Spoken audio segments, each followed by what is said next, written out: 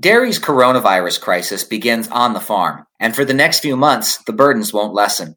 Leroy Plagerman is a director of the Northwest Dairy Association, aka Dairygold, and a dairy farmer in Whatcom County in the northwest corner of Washington. His farm has been in the forefront of dairy sustainability, and as a cooperative leader, Plagerman's been in the midst of how farmers are responding to public health and market challenges. Thank you so much for joining us. Tell us a little bit about your farm. Hi, Alan. Great to be here with you today. We actually operate 4 different dairy farms in the Pacific Northwest here, the very corner of Washington State.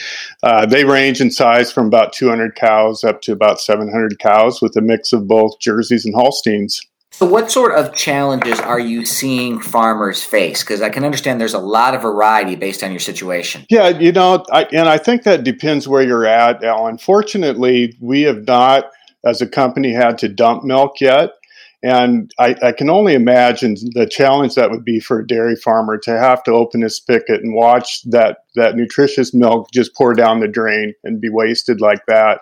So I think that's an extreme challenge that fortunately we're not experiencing in our area, but I know some areas are.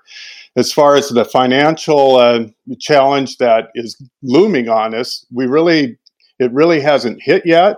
But our next milk checks are definitely going to. We got to notice that our next check is going to drop like 14 or 16%. And we're going to see that. And I think just the challenge of the uncertainty of not knowing how long this is going to last and where we end up on the other side. It sounds like a situation where you expect financially things are going to get worse before they get better. Oh, definitely. We can see that in the markets. And unfortunately, our price lags a little bit from where it was at. And that's what we just got paid on our milk now. But in the future, markets look tough. What's been the main effect on your farm so far? The uncertainty of not knowing how to proceed with some of the plans that we had laid in place at the end of last year and the beginning of this year, with construction, with adding more robots to our farm, with purchasing more land. They're all kind of on hold until we get through this and see where we end up after the crisis is over. So what precautions in the meantime are you taking on your farm to minimize the risk of coronavirus exposure in your own workforce? Yeah, my wife is actually a seamstress, so she was busy making face masks for our local family medicine office and for family members and customers that she had. So one thing we were able to do is provide face masks for any of the employees that wish to wear one right away. We provided hand sanitizers for the employees to make sure they use. Everybody's required to wear disposable gloves, and we have massive quantities of those that we go through, a lot of disposable gloves. And then we just talked with our employees about making sure that they maintain the distance from each other and just being conscious that they don't want to be too close. Have folks seemed concerned? Do they seem to be taking seriously the message of the precautions that you're putting out? Yeah, I think everybody's being careful and they're watching it. How does this crisis compare to others that you've experienced as a dairy farmer? As dairy farmers, we've gone through numerous of these pricing cycles where we hit depressed prices. And I think one thing it does is it helps you prepare more for the next one. For this one, going into this, it's been a challenge, but if people can go into this with a stronger balance sheet, and having reserve capital, I think you feel a little bit better for the next crisis that you face like this. And that's kind of what we did, that we tried to be in a position that we can weather more of these storms. When you think about crisis, I go back to 9/11 as the major crisis where it affects the whole society. And when you look at and compare this to 9/11, parts of it are the same. We see our markets crash and prices fall. But the social is so different. Back then, everybody started gathering and going to church, and prayer was a big part of their lives.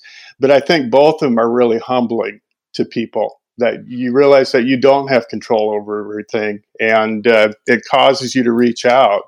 But there's also an awkwardness with it now, too. When you meet somebody, you don't know, well, I need to stay 6 feet away, where it used to be you want to stick out your hand and shake somebody's hand or give an employee a pat on the back or something.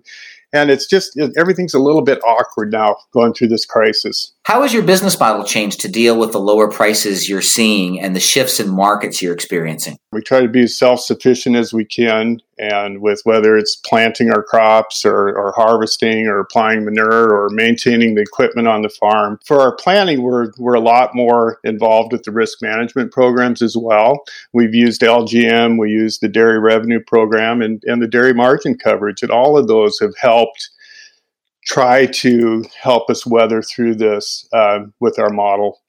The other thing that we've done is we increased our land base, and we've really concentrated on our forage to produce more of our own local quality forage so that we can help with our feed income over feed cost within our ration. What are some ways that public policy can help farmers? I think the biggest thing for us would be that we could continue to push and advocate for free trade and open markets for our products. That was an already important part of the dairy industry to have that. And now with the surplus that we're facing, it even becomes more important. I've really appreciated, the disaster assistance package with donating products. And that's something Dairygold has always been involved with, that we've really doubled down on those programs for donating more and getting more nutritious milk into the consumers that really need it right now. Do you think that increased purchases of dairy products could do some good for folks in the world? Oh, yes, definitely. It's such a great product to have in households, and for the nutrition and learning and health. How do you see farmers helping one another? What I see is just that we're going through this together, and just the moral support that we have for each other. And when people bear each other's burdens and understand it, it just helps you to go through it. What keeps you going through these days? For us, it's our faith, and that we know that there's a God that's sovereign and in control of all things, and He uses everything for His purpose. And it's hard for us to see what that purpose is sometimes when we're going through this. But ultimately, we know that it'll be used for His purpose, and it'll work out the way it's supposed to work out. That's it for today's podcast. For more on dairy's response to coronavirus, visit our special webpage, nmpf.org/coronavirus, where you will find a wide range of information for producers and processors. We've also launched a Twitter hashtag to discuss what dairy is going through and the need for dairy policy solutions. That's Dairy Never Stops. You can subscribe to this podcast on Apple Podcasts, Spotify, SoundCloud, and Google Play under the podcast name Dairy Defined. Thank you for joining us.